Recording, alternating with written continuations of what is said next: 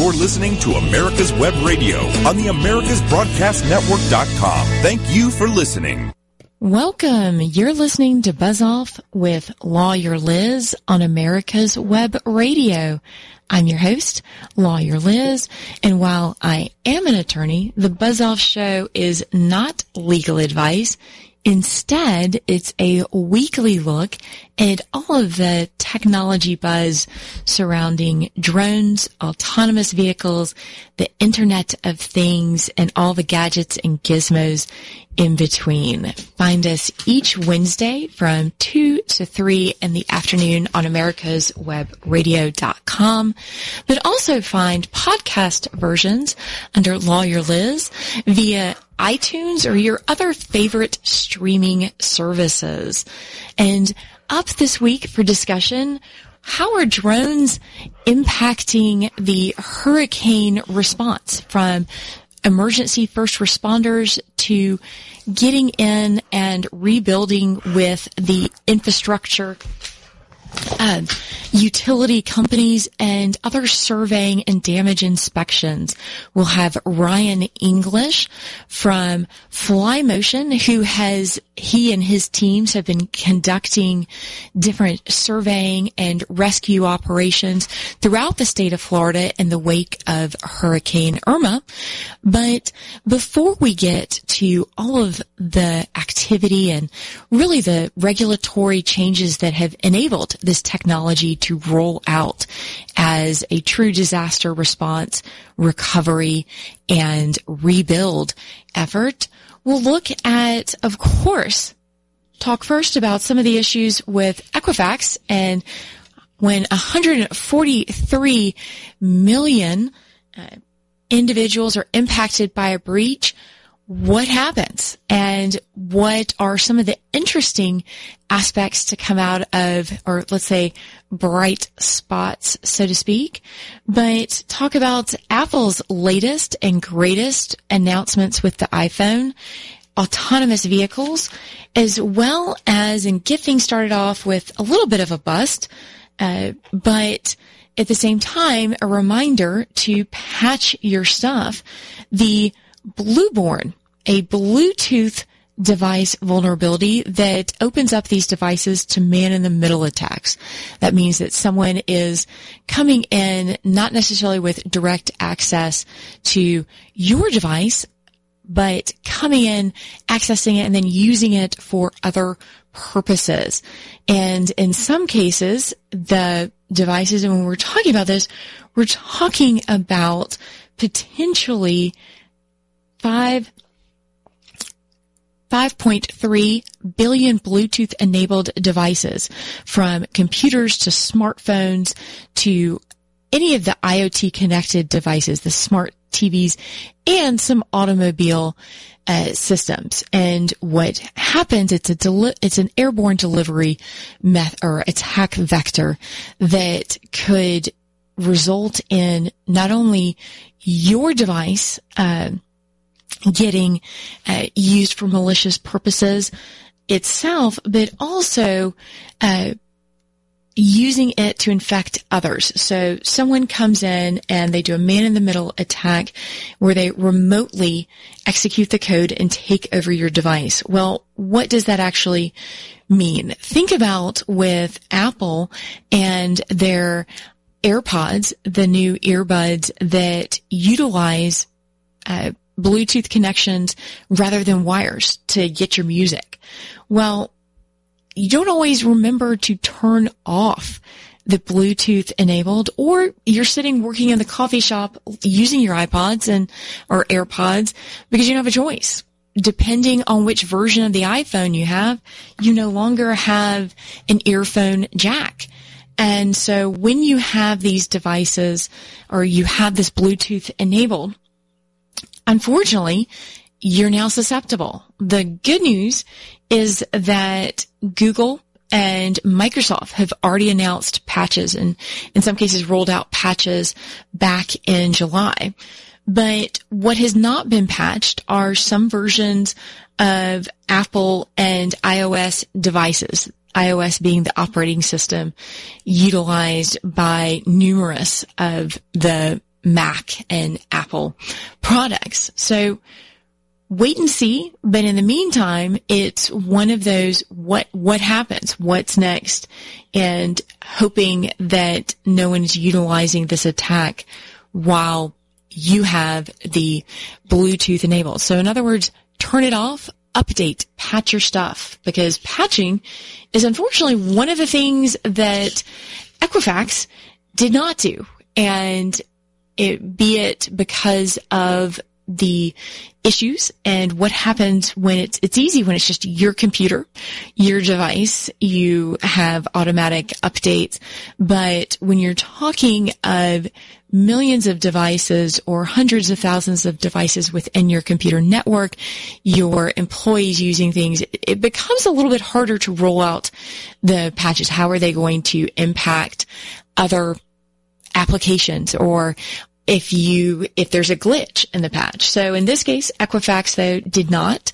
And 143 million of us now have our credit information stolen out there on the black market.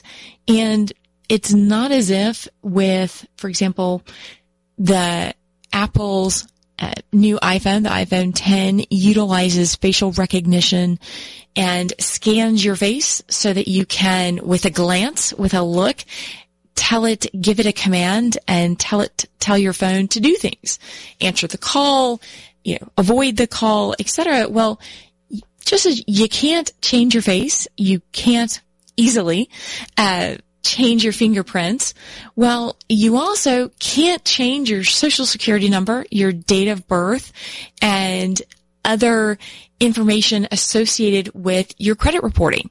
So and hopefully, or I'm sure y'all have also seen the jokes circulating the various social media and internet, where I have now instructed all of my employees every 6 months to not only update their password, but update and change their social security number to include different characters or not repeat numbers, to add alphanumeric. I mean, what do you do? Well, unfortunately, that cat is already out of the bag, or the horse is out of the barn, and being able to change that information, that's gone. What you can do, and what several states have done, is started filing lawsuits. Being a lawyer, of course, I'm curious and keen to see how that's going. But not only do you have the class action lawsuits, do you have the state attorney generals filing lawsuits, but Chatbot, which launched in all 50 states back in July, not only can help you with your parking tickets without the need for a lawyer, but now it's launched Do Not Pay Bot for small claims court, that they will help you file the negligence actions against Equifax using Do Not Pay, where you can demand the maximum damages. So by using an automated chat bot, you can request damages depending on the state. For example, Rhode Island and Kentucky, maximum damages for small claims court are $2,500. Well, Tennessee permits maximum damages to be claimed up to $25,000. So you've taken away the barrier for entry of hiring an attorney and going through that, and simplified the process. Well, how is that going to revolutionize, or how is that going to change both the legal industry, but also responses that companies are going to have to now, in addition to fixing and patching and having the technology response to the breach, sending out the notices as required by different states and such, but now have the expenses for defending against lawsuits is going to have to go up, because you're going to have to hire more attorneys, or the workload is going to be greater as the attorneys respond to and defend against all of these lawsuits.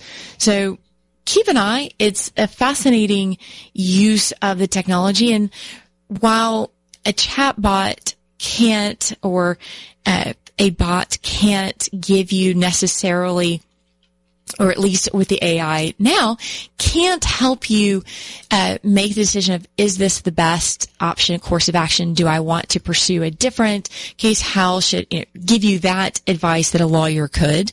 It simplifies the process, and by filing in small claims court, you're not prohibited from then joining one of the future class actions. So you lose the personal touch, but you gain the ability to sue at a cheaper entry cost. So now what happens when all of our technology and Internet of Things are looking at different, as we're all becoming connected, what happens to that in the disaster recovery? What happened in the wake of the Hurricane Harvey, Hurricane Irma, Jose, and some of the other storms that are bearing down? What happens even just in a power failure when you're reliant on these devices? Well, to some degree, the FAA has been very helpful,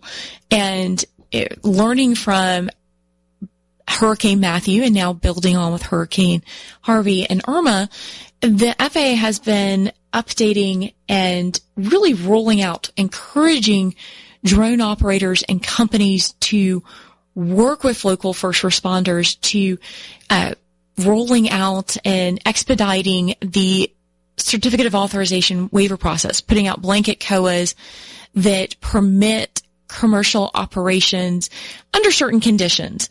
But the benefit to that is now you're getting to see some of the full benefits of early inspections, the mapping, being able to identify which roads are passable, which roads are not, that surveying, and helping the utility companies get back up online, helping the cellular networks, and some of the critical infrastructure, because one thing you're not going to see when the critical infrastructure is down is your Tesla will not be able to charge. You will not be able to get your smartphone devices if you're depending on certain alerts for when to take medication, or do some of those very basic things that we're now relying on the Internet of Things. That ability has gone away when the power's out.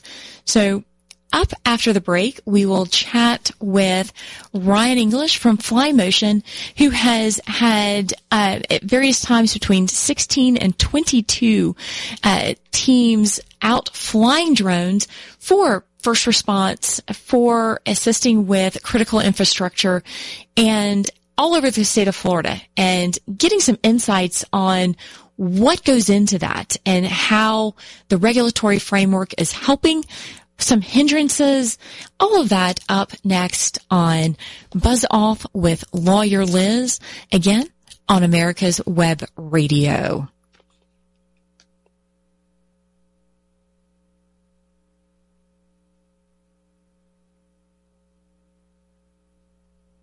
Your auto love and investment demands the best, and for 45 years, Passport Transport has been meeting those demands. From manufacturers to the one-car collectors and all other facets of the auto industry and antique auto hobby. The first and the finest with unequaled service and peace of mind. Passport Transport, your auto transportation company. Contact PassportTransport.com with your need today. Passport Transport. You're listening to America's Web Radio on the AmericasBroadcastNetwork.com. Thank you for listening. And welcome back to Buzz Off with Lawyer Liz. I'm your host, Lawyer Liz. And as I mentioned before the break, there's been a lot going on in the drone and unmanned systems world as we've seen everyone start rolling out their disaster response plans. And for the first time, really on a national stage, highlighting all the benefits this technology can bring. And as promised, we have Ryan English, who is the president and co-founder of FlyMotion, who has himself been knee-deep in the flood waters, manning I believe y'all are up to 22 different teams deployed throughout the state of Florida, but a big welcome to Ryan. Thanks for joining the show today. Thank you, Liz. Yeah, definitely glad to be on, and appreciate you having me.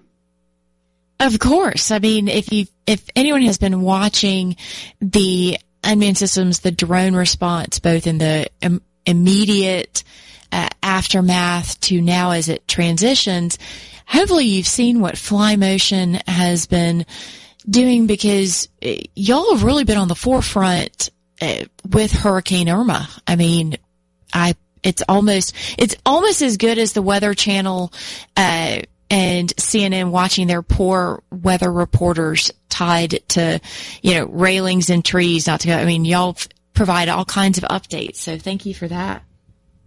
Yeah, no, it's been fantastic, and we're definitely excited to be involved, and it's been a great experience for all of us. So now you're currently working out of which location? Myself, I'm currently in the Fort Lauderdale area, running our UAS operations for all of our teams throughout the state. So I've been. This will be day 11 now. We pre-deployed about 16 teams throughout the state, and so I've been knee deep in it with them since day one, and rode the storm out, and have been obviously running things since then, and it's been fantastic. What an incredible opportunity. Well, and fantastic is only one who enjoys both technology and being in the thick of emergency response can say. I mean, some of us would consider fantastic a weekend at the Ritz with room service, but give us a little bit of a picture of you said you pre-deployed, so how far in advance did y'all start planning where you would send people and how many teams to send? Yeah, so we already had our core processes in place as far as logistics and moving people and where they needed to go. It just was a matter of plugging them into the places. So we've had the process in place for quite some time. Well over 18 months, and it really was just a matter of standing things up and moving them into the positions that they needed to go.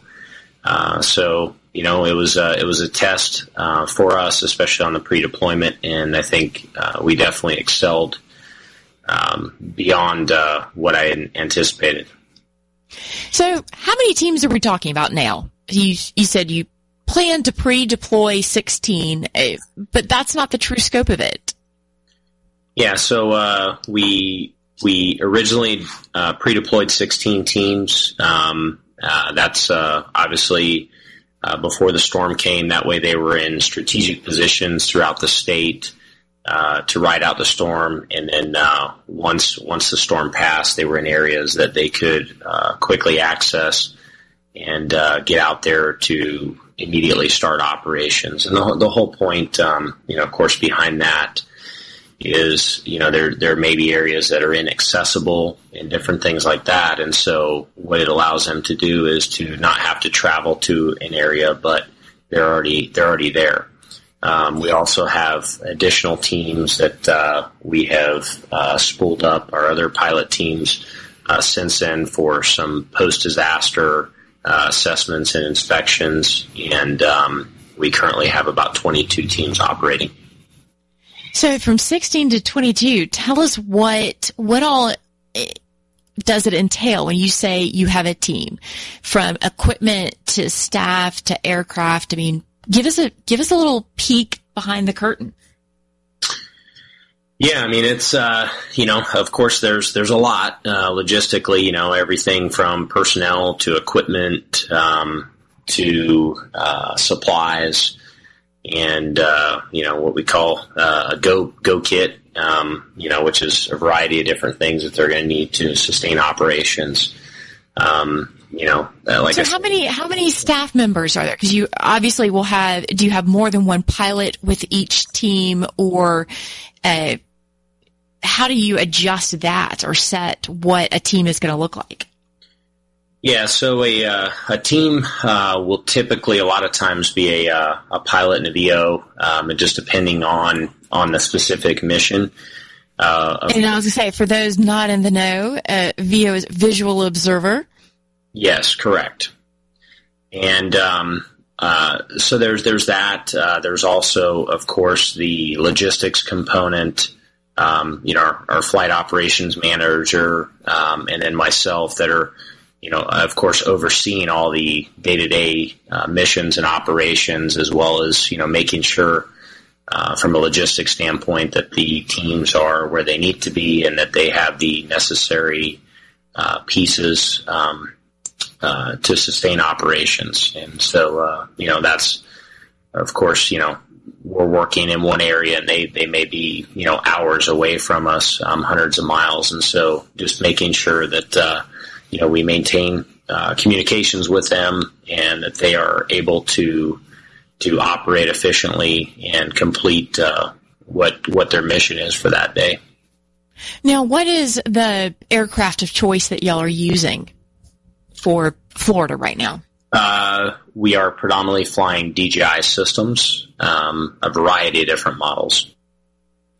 And do you determine what cameras or what kind of imaging you're going to be getting based on the mission, or is it something that you have kind of the standard, this is what we're going to do, but if needs change, is that equipment all sent with the pilot and the VO, or do y'all tweak it once you've assessed the situation? We have moved around some different air assets, particularly some specialized equipment with specialized sensors. But for the most part, most all of our teams have multiple systems that they can fly and operate depending on the specific mission of that day. And sometimes there's an operation that they may fly multiple different types of systems during an operation, depending on what they're needing to do and capture. What you talk about, like the communications network, how do y'all plan around the fact that in some cases cell towers may be damaged or electricity may be out? What sort of pre-planning goes into those? Yeah, so of course, from power we have both small and large generator systems. We also down here, like I said, in where I'm at in Fort Lauderdale, we have our mobile command center, which is completely self-contained that we're running operations out of. We also, from a communication standpoint, of course, the LTE wireless infrastructure did take an impact during the disaster. And it was something that, we already had planned for that. And we have protocols in place via satellite systems. And so we've got, flyaway SAT systems and vehicle-based SAT systems that, we deployed for communications as needed. So it sounds like y'all really have your own, does each team, I'm picturing the storm chasers or when we start talking about the Avengers, these mobile commands, really Batman and all of his toys. Does everybody have their own Batmobile, is what you're saying? We do have a lot of vehicle assets deployed that have a variety of different components in them. It just really depends, and of course we have moved assets to different locations depending on the needs. That's one of the things that is unique about a disaster is you can pre-plan as much as you want, but there is always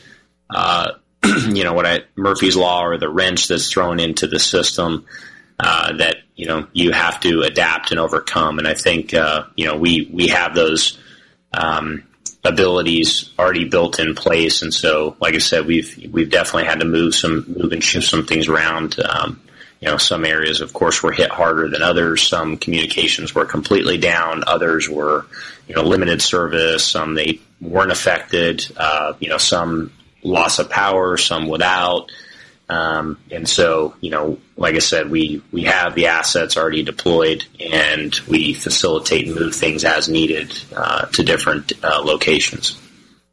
What kind of battery life are you getting from the aircraft? I mean, all that, of course, is dependent on the weather conditions that they're flying in, but at the height of, when y'all were deploying at the beginning of the storm or, towards the end, have you seen kind of improvement in that? How do you plan around those contingencies?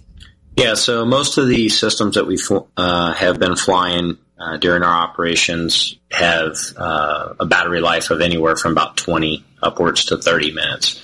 That really has not been an issue. We have many battery packs that, if we need to continue flight, which in most cases we do, we land, change out batteries, and then continue operations.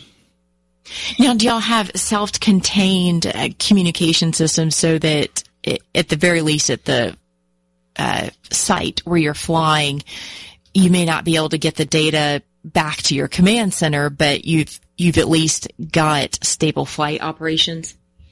Yes, we do. And we also, we've tested and evaluated a lot of different products that we've been working with some partners on that have not been released yet. And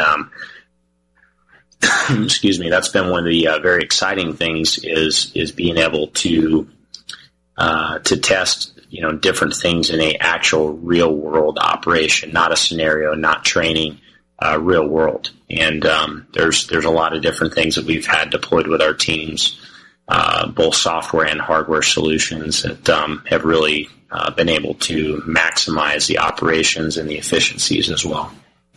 Well, excellent. Well, thank you. We're talking with Ryan from FlyMotion, and we're going to jump to our first commercial break, and we come back, delve into really what y'all have seen and get into a little bit more of what's been unique about Irma. But you're listening to Buzz Off with Lawyer Liz on America's Web Radio.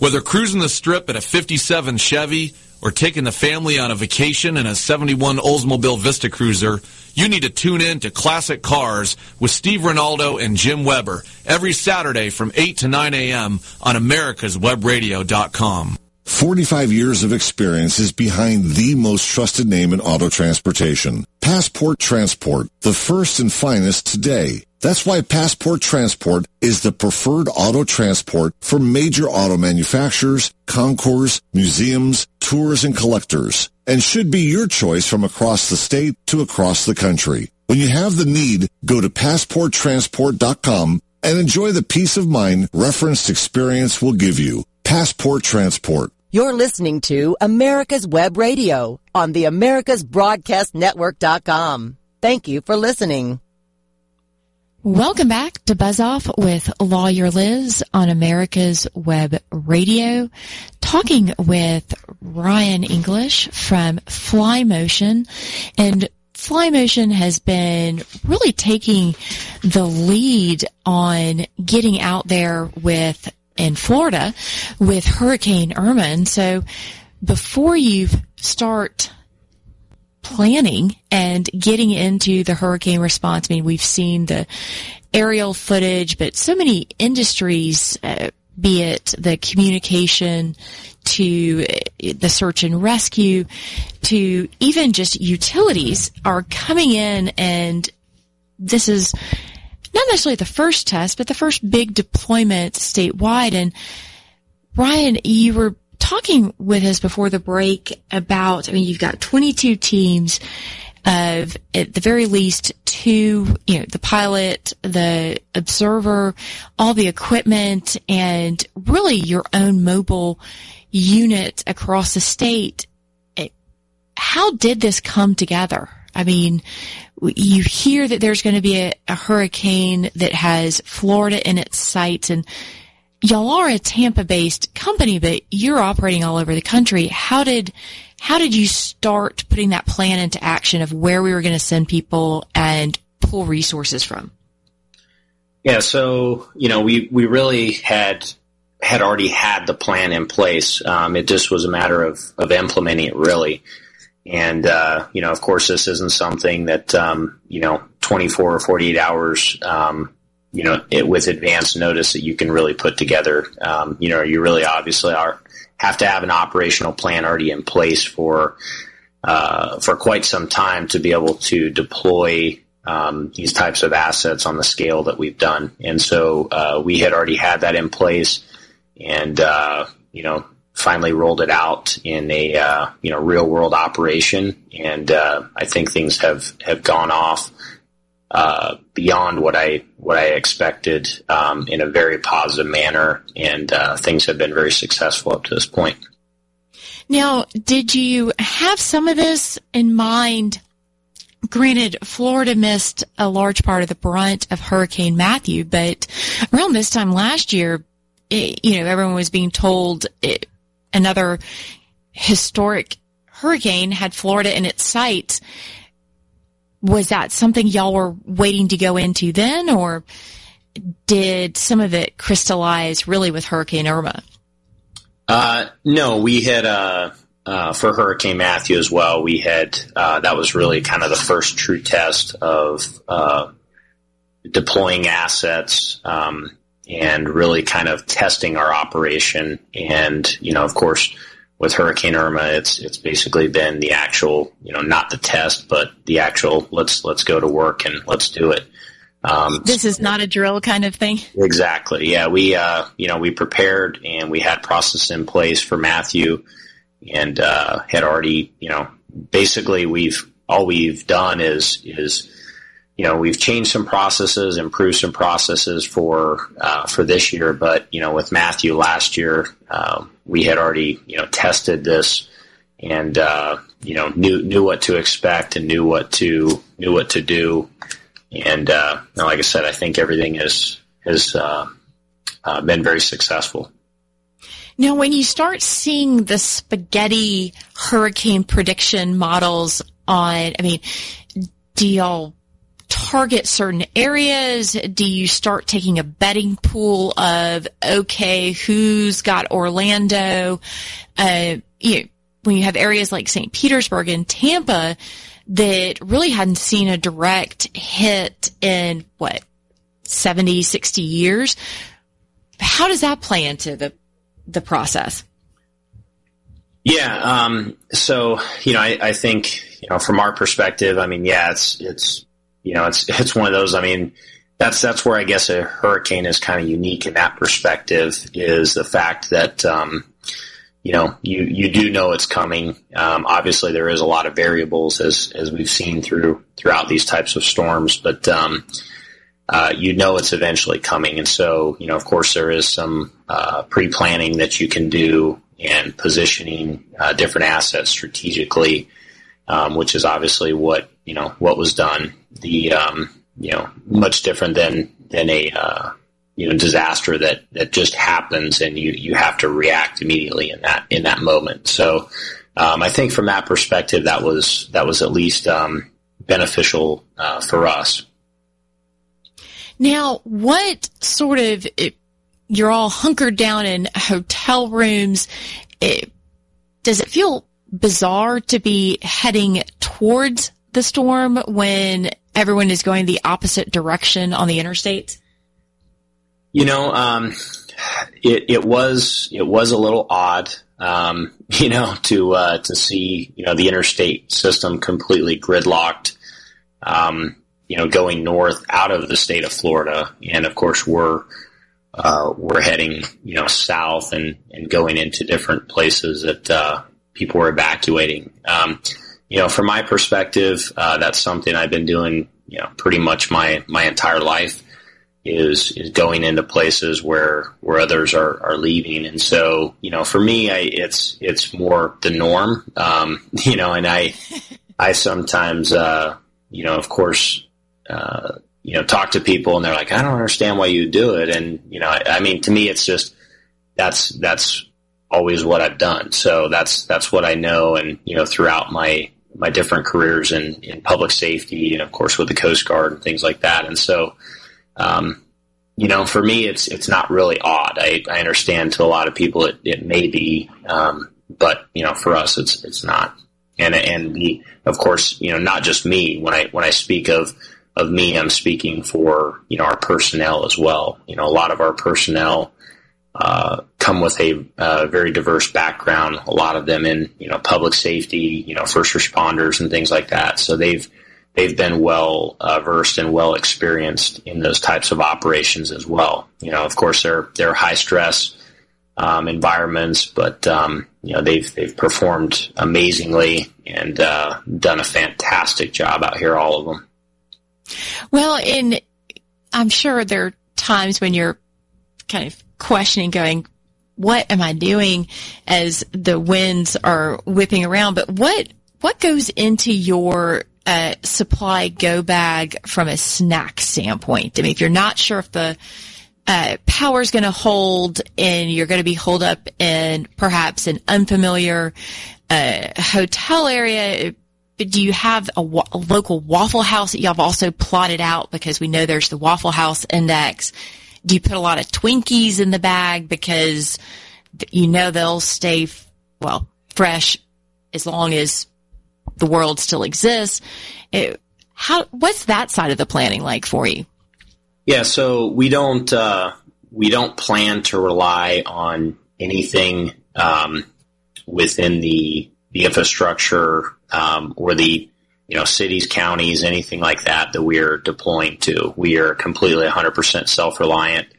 So of course we bring a lot of fluids, particularly water, and a lot of the food and whatnot that we bring are dry goods. For this particular operation, we had food and water established for a minimum of 5 days of sustained operations, knowing that, of course, after that time we would then have some different systems in place and online to support beyond that. But we definitely were well prepared, and that goes even as far as fuel, because of course we're running generators and things like that. So we had extra fuel supplies with us, and really, like I said, everything to sustain multiple days of operations and not have to rely on anything in the areas that we were operating in.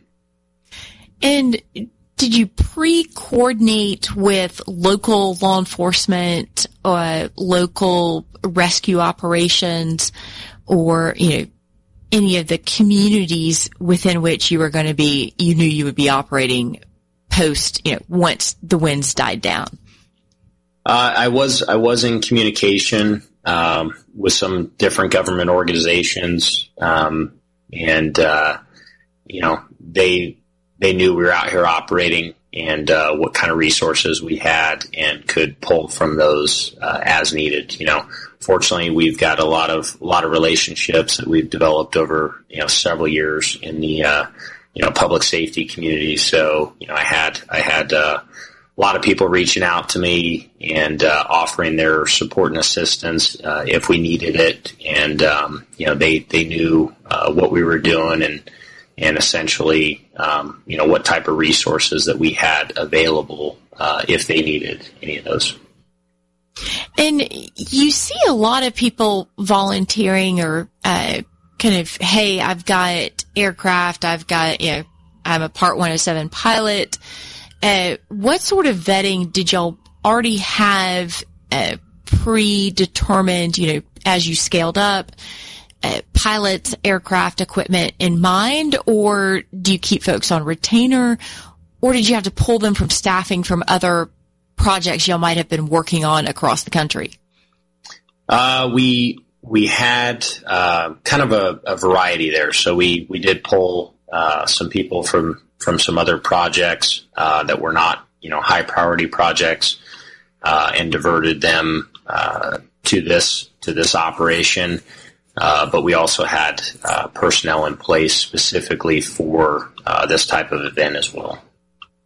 Now, what sort of work have y'all been doing almost in the immediate aftermath of once you could get outside? A lot of it has been, damage assessments and, just providing, real-time feedback of what's going on and what kind of the scene looks like. And then have you seen a shift? I mean, you're day 11 in what you're doing or being asked to do now? Yes. We have, and, actually what's been a little unique, which I think is kind of, the opposite of what I initially anticipated is, a lot of the operations, I think to initially spool up, there was less flight operations being done, and now we're seeing every day more flight operations being done. And you say being done by your team or by other teams in the area? By our teams. Okay. And from a variety of different industries or requests, or is it folks getting within the same industry just getting on the bandwagon? I think, for us, it's, we're working, with several verticals right now. And, so I think, one of the things that I think has really happened is, with Irma following so close after, Harvey and, of course, a lot of news reports showing the benefits of drone technology, people were much more accepting, and there was a lot more request for UAS and drone operations to be done during Hurricane Irma, and so I think that's really helped things and propel. We've been averaging over 50 flights per day. That's fascinating to see how that's grown. We'll get into a little bit more of that right after this commercial break. You're listening to Buzz Off with Lawyer Liz on America's Web Radio. Cook Immigration Partners is your passport through the immigration maze. Whether it's help with E-Verify in your business, or help in how to document a new employee under the new I-9 rules, or if you marry a foreign national, Cook Immigration Partners is your best choice for a legal advocate. Call us today at 866-286-6200. That's 866-286-6200, or visit us on the web at www.immigration.net. Whether cruising the Strip in a 57 Chevy or taking the family on a vacation in a 71 Oldsmobile Vista Cruiser, you need to tune in to Classic Cars with Steve Ronaldo and Jim Weber every Saturday from 8 to 9 a.m. on americaswebradio.com. The disease of addiction is a life-altering challenge, not just for the person suffering its effects, but also for the family and friends who support and love the one caught in its grasp. What should be the course of treatment? Who is the best person to render treatment? And what is the best place to go for the care that is needed? We know that you want answers to these and many more questions. Call 770-696-9862 and speak to a representative of the Atlanta Healing Center. They can tailor a program specifically designed to address the needs of the person suffering with an addiction, or give you guidance as to where that help may be found. Information is the key, and the trained staff at AHC is here to assist. If you wish, you can also get more information on the website located at www.atlantahealingcenter.com. You're listening to America's Web Radio on the AmericasBroadcastNetwork.com. Thank you for listening. And welcome back to Buzz Off with Lawyer Liz. I'm your host, Lawyer Liz. Catch us each week on America's Web Radio or find the podcast versions of the Lawyer Liz podcast on americaswebradio.com, iTunes, or your favorite podcast streaming service. So I've been talking today with Ryan English, the co-founder and CEO of FlyMotion, and FlyMotion is currently in the midst of their Hurricane Irma deployment, and hopefully their Twinkie supplies have lasted through day 11 and continue to go forward. But we've been chatting with Ryan in part about, one, their pre-planning and really what's gone into in the coordination for Hurricane Irma. So, Ryan, what's different this go round, other than the magnitude of the storm itself? I think from our perspective, it's I wouldn't say that there's necessarily one thing that's different. I think, anytime during an emergency response operation, there is, it's a very dynamic and fluid situation that, they're always different, and there's always different things that come up during the operations.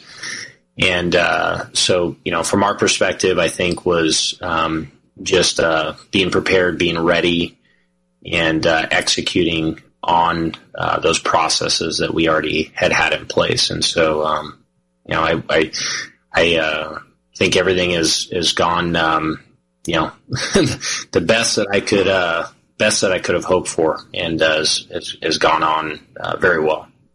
Well, what are some of the lessons learned or things that really stuck in your mind of, maybe we did this by accident this time, but absolutely this needs to be incorporated into our SOP going forward?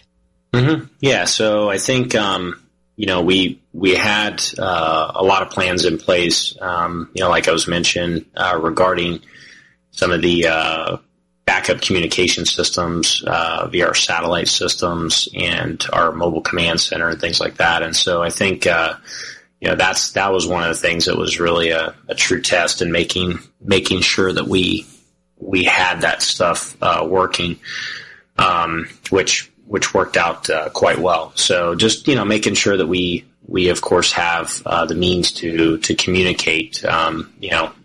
Information is power, and without being able to get the information out, would have been kind of dead in the water. Now, was there a favorite MacGyver moment that you thought, didn't know that could do that, but that'll work, and we'll pretend like we planned it? I plan to do a full after action report once we go ahead and end operations. And, I've got a lot of different notes that, have happened over the past, week and a half now. And, not one that just particular stands out. I think just, overall there's been a lot of, lessons that I think we've learned, things that, we've looked at and had prepared for, and that we've had in place. And it's like, wow, it worked, as we needed it to, but no real, MacGyver moment, stands out specifically. I mean, there's got to be something satisfying about what you have seen it only in ink and paper, and kind of being like, holy cow, that actually worked. We really did that. Have you had a chance to breathe a little bit and enjoy some of those moments? No, not yet.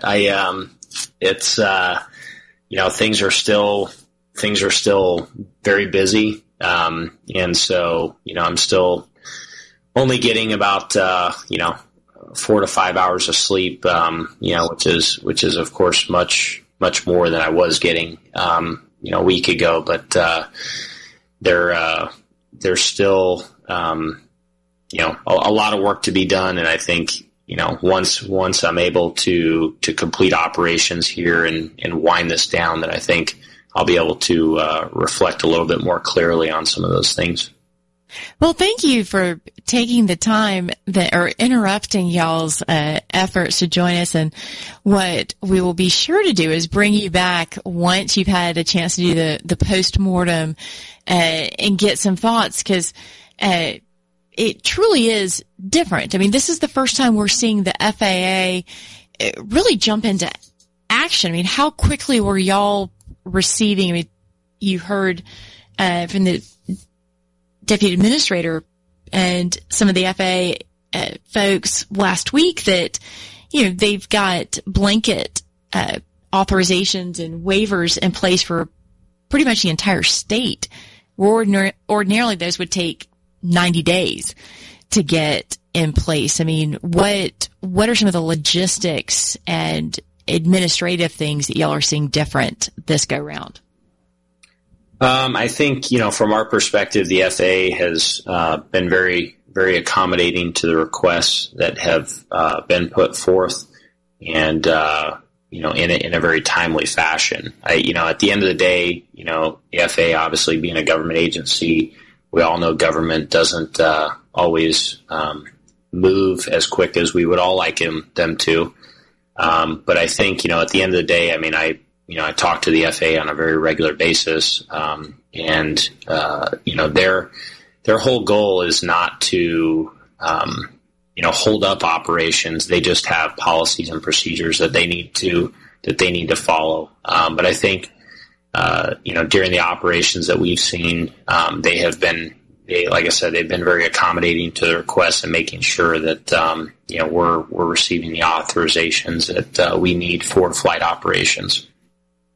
Now, is there coordination and communication between different groups that, say, you're working on a project for a utility company, maybe an insurance company has another company? I mean, I know everyone would say that they are the best. They should be the only ones being hired. But, in the off chance someone has hired one of your competitors, or is there communication between teams in the area?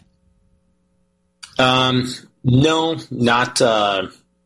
We have not been in any communication with other teams or organizations.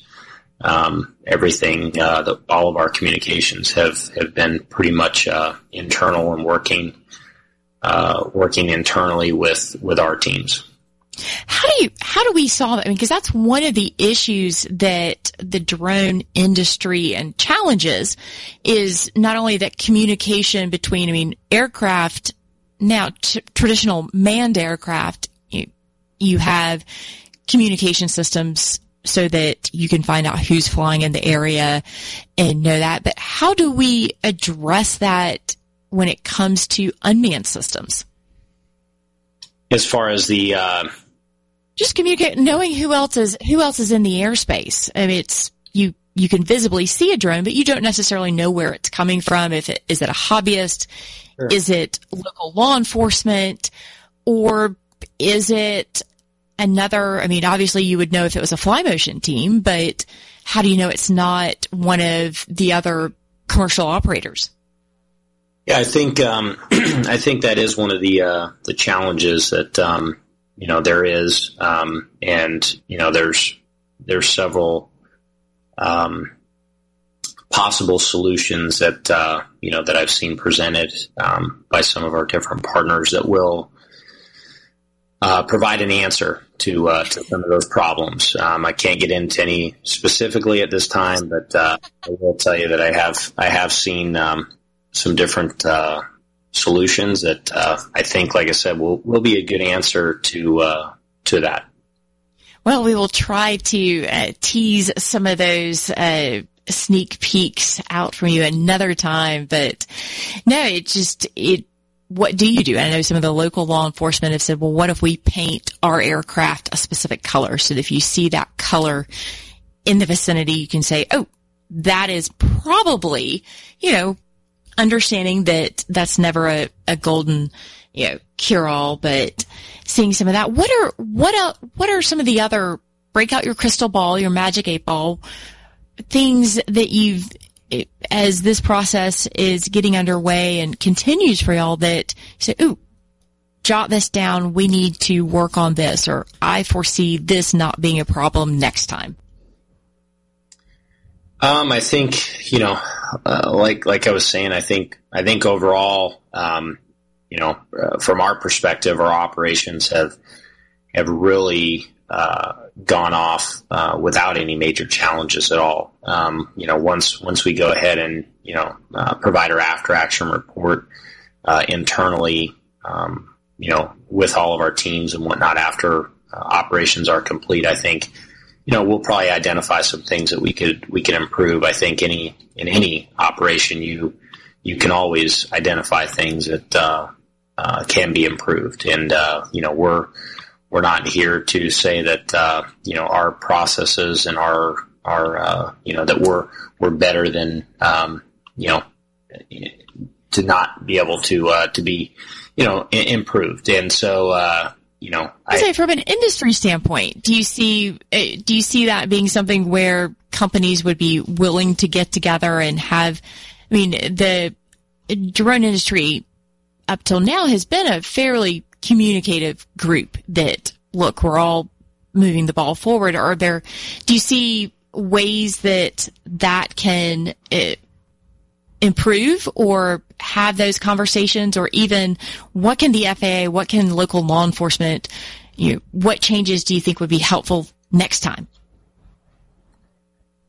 I think interagency communications are always important. In any type of large scale operation, there's a lot of different things going on logistically. So I think making sure that everybody is communicating and knows what the other is doing, I think is definitely of value. Well, where can people find out some more information about what FlyMotion has been doing? Or because I've seen some of the videos and discussions, but share for our listeners. Yeah, they can. Of course, our corporate office is based in Tampa, Florida. They can go to our website, which is www.flymotionus.com, FLYMOTIONUS.com, and right on our website, they can actually subscribe to our weekly debrief, which we put out a lot of information about what we're doing and some of the different solutions, services, and operations that we're involved in. And so, and always feel free to give us a call. They can, find all our contact information on the website. Give us a call, shoot us an email. We're happy to talk to you, happy to answer questions. Well, excellent. Well, Ryan, thank you so much for your time. We'll call that to be continued. And with apologies to Rob Graham, that our entertainment and political correspondent, Rob, we ran out of time once again. But thank you to listening. Thank you to America's Web Radio. You've been listening to Buzz Off with Lawyer Liz on America's Web Radio. You're listening to America's Web Radio on the AmericasBroadcastNetwork.com. Thank you for listening.